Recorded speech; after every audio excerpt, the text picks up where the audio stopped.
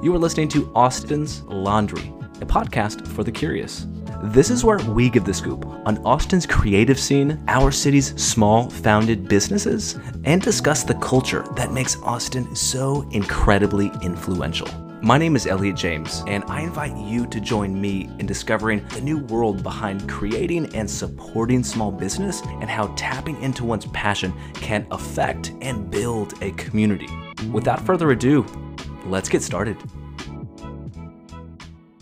What's up, guys? On today's episode, we have the extremely talented cocktail artist, Madeline Ridgway, who's worked for some of the most influential bars in the city. I think one thing that really makes Madeline stand out is that she has an incredible knack for not just creating cocktails, but choosing work environments that kind of give her opportunities to grow and learn and prosper.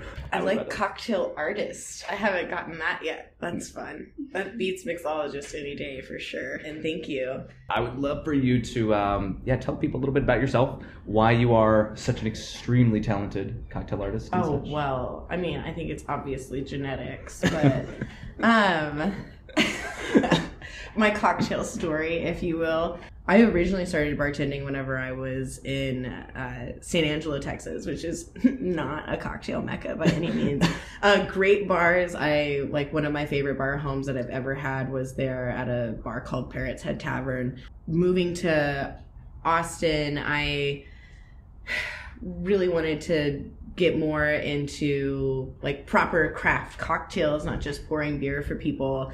And so I got that opportunity to move to Austin by working for Snooze, which was, they're not really known for their cocktails, but getting to be behind a bar that had that much volume and like pushes you to really prioritize how and what you're doing. And then I got to work at where I met you in Dalton, was working at Backbeat, which was a fun Jessica Sanders bar. She owns Drinkwell up on the North Loop. That was a really beautiful bar to get my start in. And then without really truly earning it quite yet, I then got to go work at Midnight Cowboy for Tacey Rowland. And I have to say that anything that makes me good creatively would come directly from her. Like, she taught me about balance and how to approach cocktails. Like, that's why I am badass, is because of Tacey. Can you explain, for those people who don't know, I love Midnight Cowboy, but can you explain why Midnight Cowboy is such an influential bar here in the city? Midnight Cowboy is an influential bar because of a bar called Eastside Showroom, which was like the first. I know everybody has you have especially have a soft spot for that bar, but so what is now Austin Den used to be Eastside Showroom, which was really Austin's first cocktail bar, and where my sister even had her first cocktail, which is kind of cool. But that space produced a lot of really, really great bartenders that then left there and started a bunch of other bar programs that have really changed Austin's cocktail scene.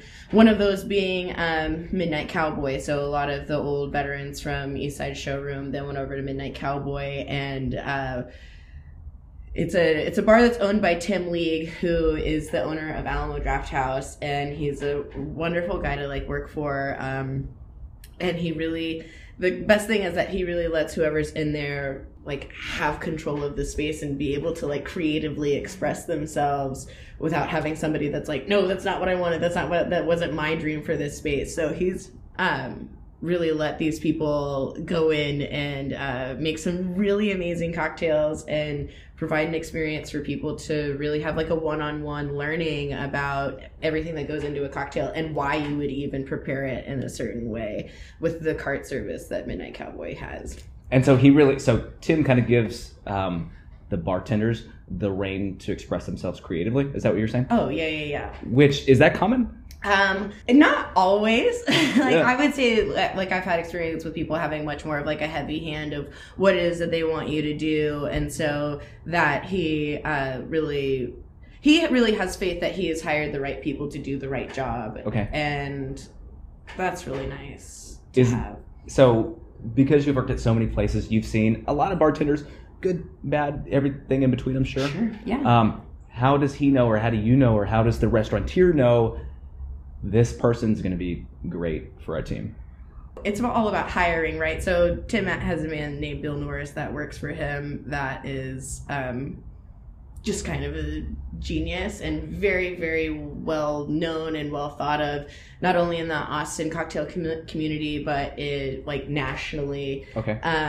You know what? And honestly, at that point, like, it's just intuition, like being able to look at somebody and look at their like work history and feel out whether or not they're going to be able to stay with you and your company for years rather than just fall out very easily. I don't know, you got to get people that give a shit about other people. This is the hospitality industry you're talking about.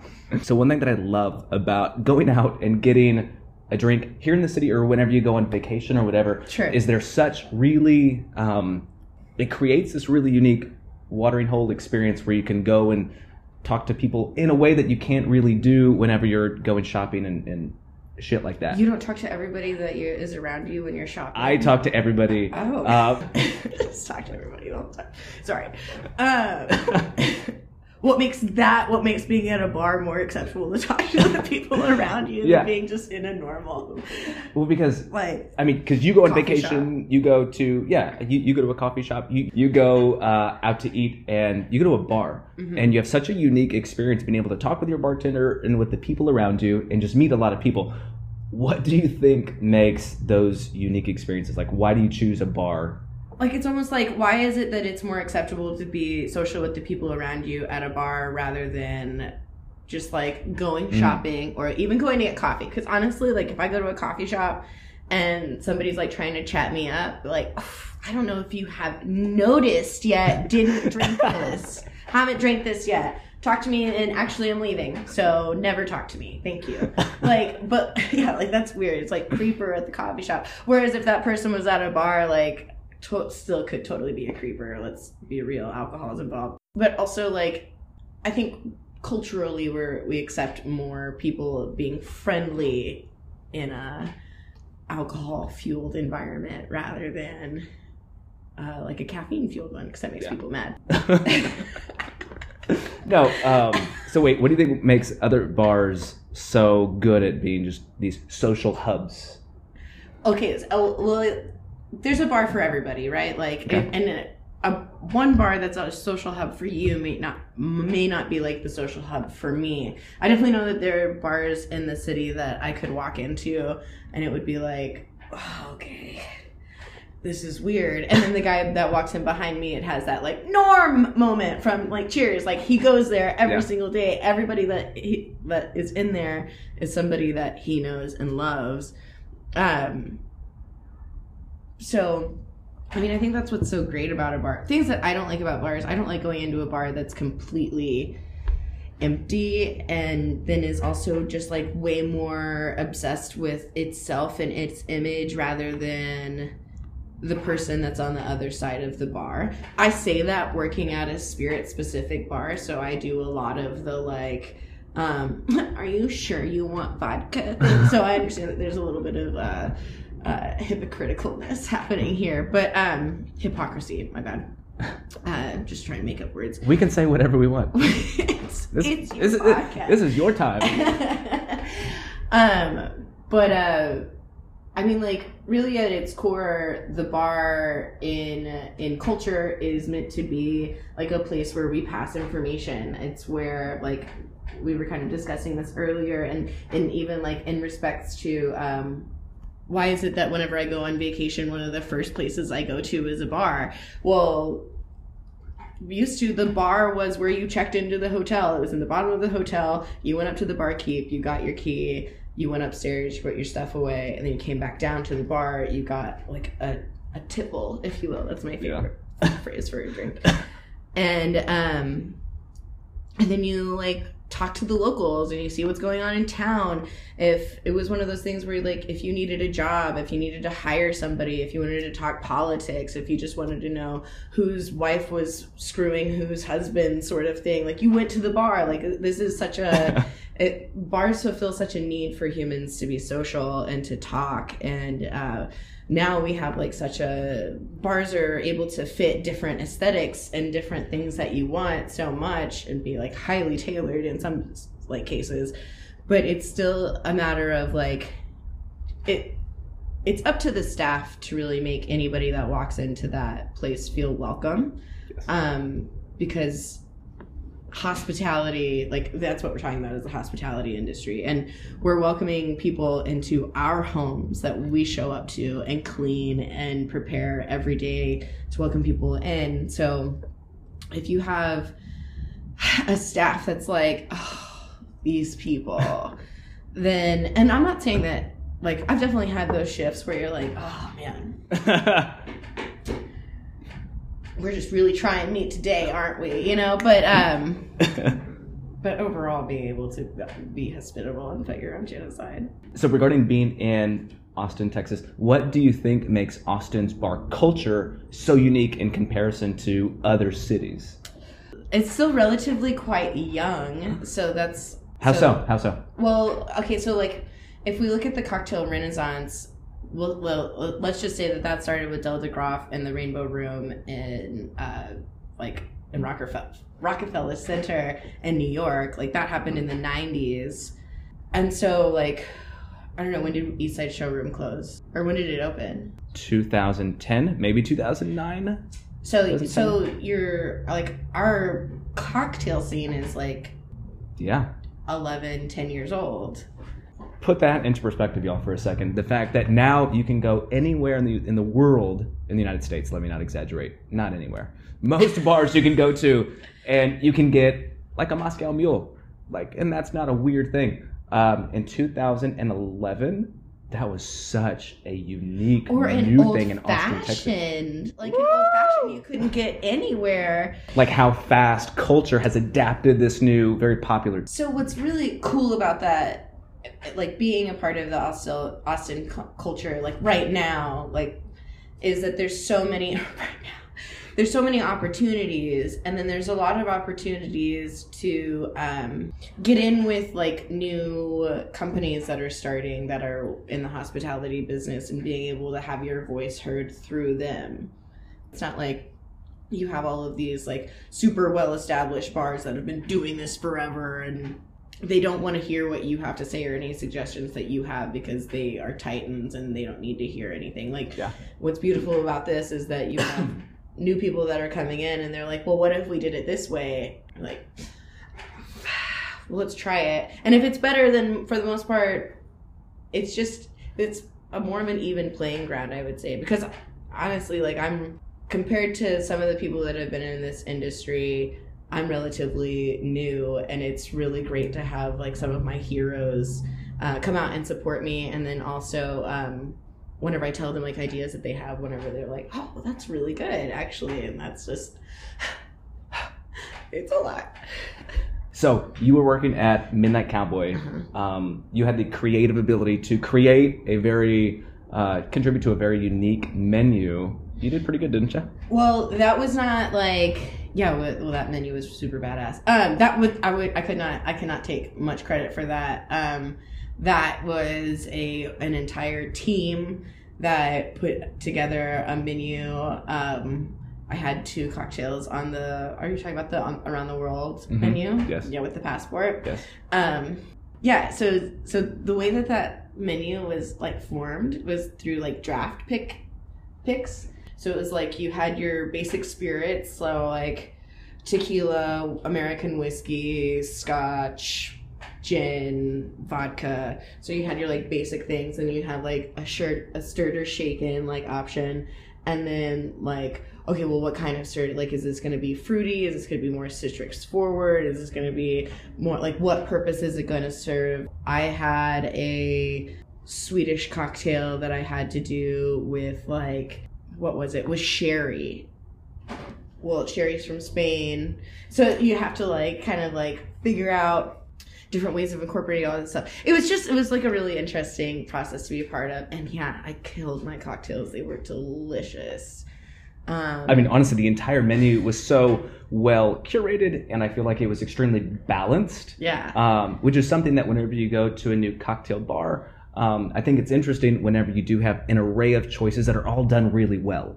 I mean, it was such a cool menu, and y'all got an award for it. Am I wrong? We were nominated for an award for it. I can't remember exactly what it was. We did get an award for. Oh no, we did. You did. I have a picture of it. Yeah, we did. I thought I remember you saying that. Yeah, I have it. Yeah, you have the picture with you right now. I do actually. She carries it with you everywhere she goes. I do. There's no way I would ever leave home without it. I mean, obviously. So, why do you find that doing cocktail competitions is so beneficial for you as a bartender and just other bartenders in general?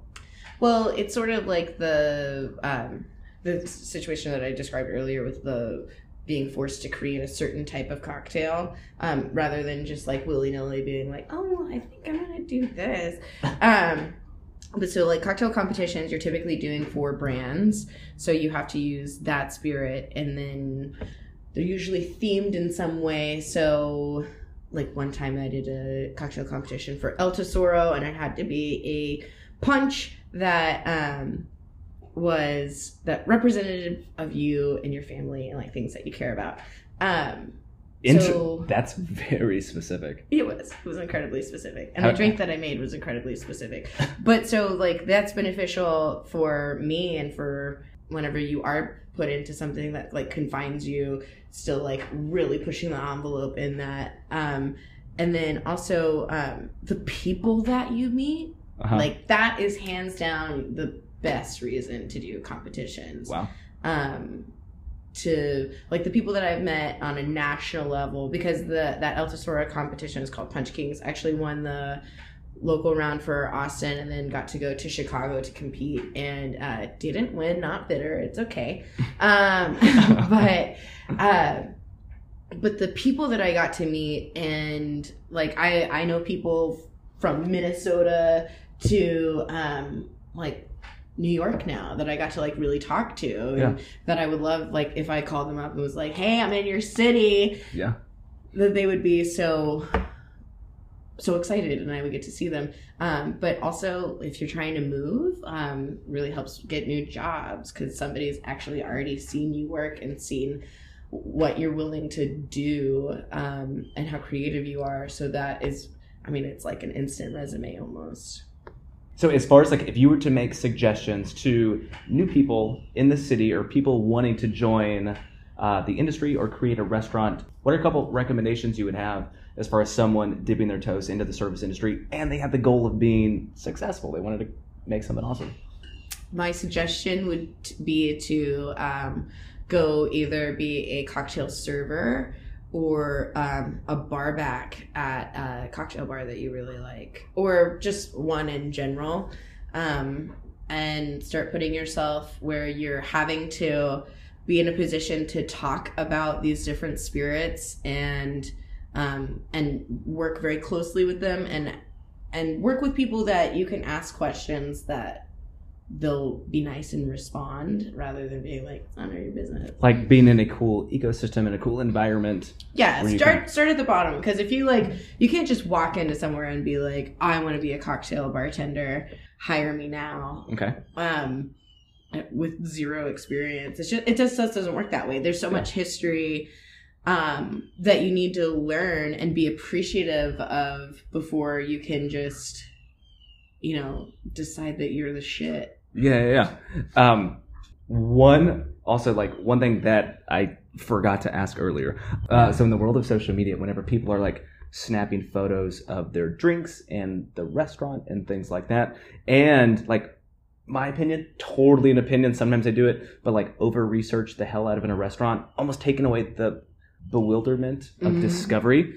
How do you what's your opinion? Because I love the discovering online, but also there's nothing like stumbling into something organically.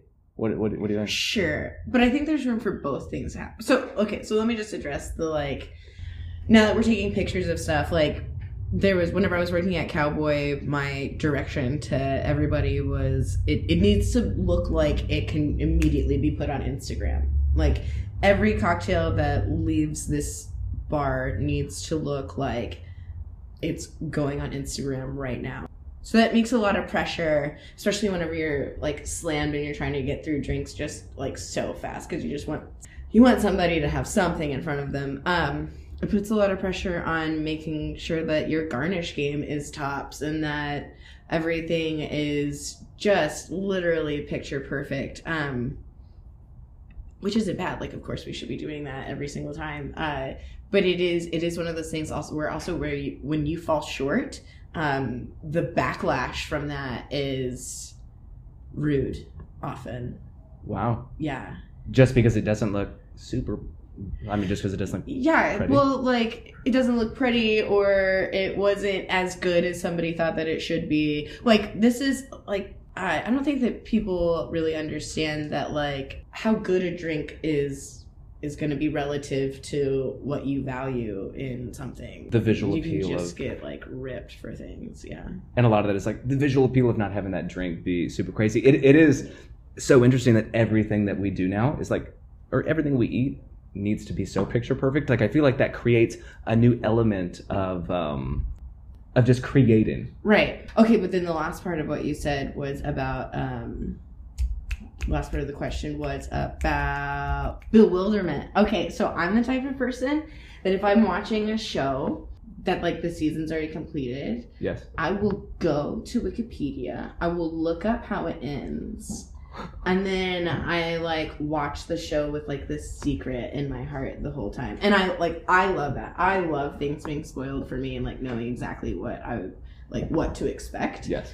But, like, there is something magical about stepping into this stuff. But like, if something is truly, like, amazing and truly a wonderful experience, there is no video or picture that's gonna capture that. Like, there's no substitution for experiencing something firsthand. There just isn't. Like, it could, if it's something that's truly good, there's nothing that could take away that magic. On that note, Madeline, thank you so much Absolutely. for being here for today. If someone, I know that things change quite rapidly, but if somebody wanted to find you online or grab a cocktail from you, where can they find you at? Online, well, my Instagram would probably be the best thing, and that's Mad Crazy with 2 Y's, because it's crazy. And then I am I'm the bar program director at Gin Bar at the 2nd floor of the Arrive Hotel on East 6th and Chacon. Awesome. Yeah. On that note, thank you. Thank you.